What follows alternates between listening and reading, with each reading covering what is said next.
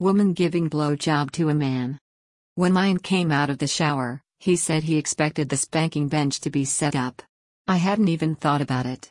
Luckily, it takes a minute to do. I had him riding the bench in no time. This was not a punishment spanking. I'm sure he hasn't been a saint in the last few days. But nothing has risen to the level of punishing him. By his count, it had been 30 days since his buns had met with a paddle. That is if you don't count the Super Bowl swats. When he goes so long without punishment, it's easy for both of us to start to slack off. He can fall into interrupting and not following his rules. I can fall into not catching him when he does so.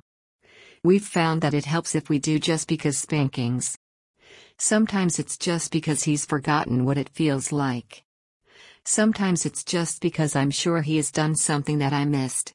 Mostly it's just because we both need to be reminded to pay attention. These punishment spankings are less severe. Maybe that's wrong, but if he hasn't done anything, I'm not really punishing him. I won't say I don't throw some fairly hard swats his way in those 5 minutes. He gets a few surprises along the way. Generally, I don't tie him down. Although I think he should be able to remain still if he focuses, I do strap him to the bench for punishments. What can I say? I hit hard, and sometimes he's weak. I made dinner, and we snuggled after I took care of the dishes.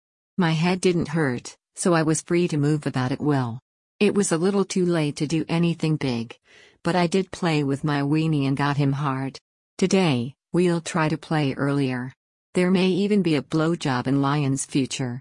He may not get the happy ending of a blowjob, but he'll get some action. And I've been known to change my mind about giving him orgasms. I like to keep him guessing.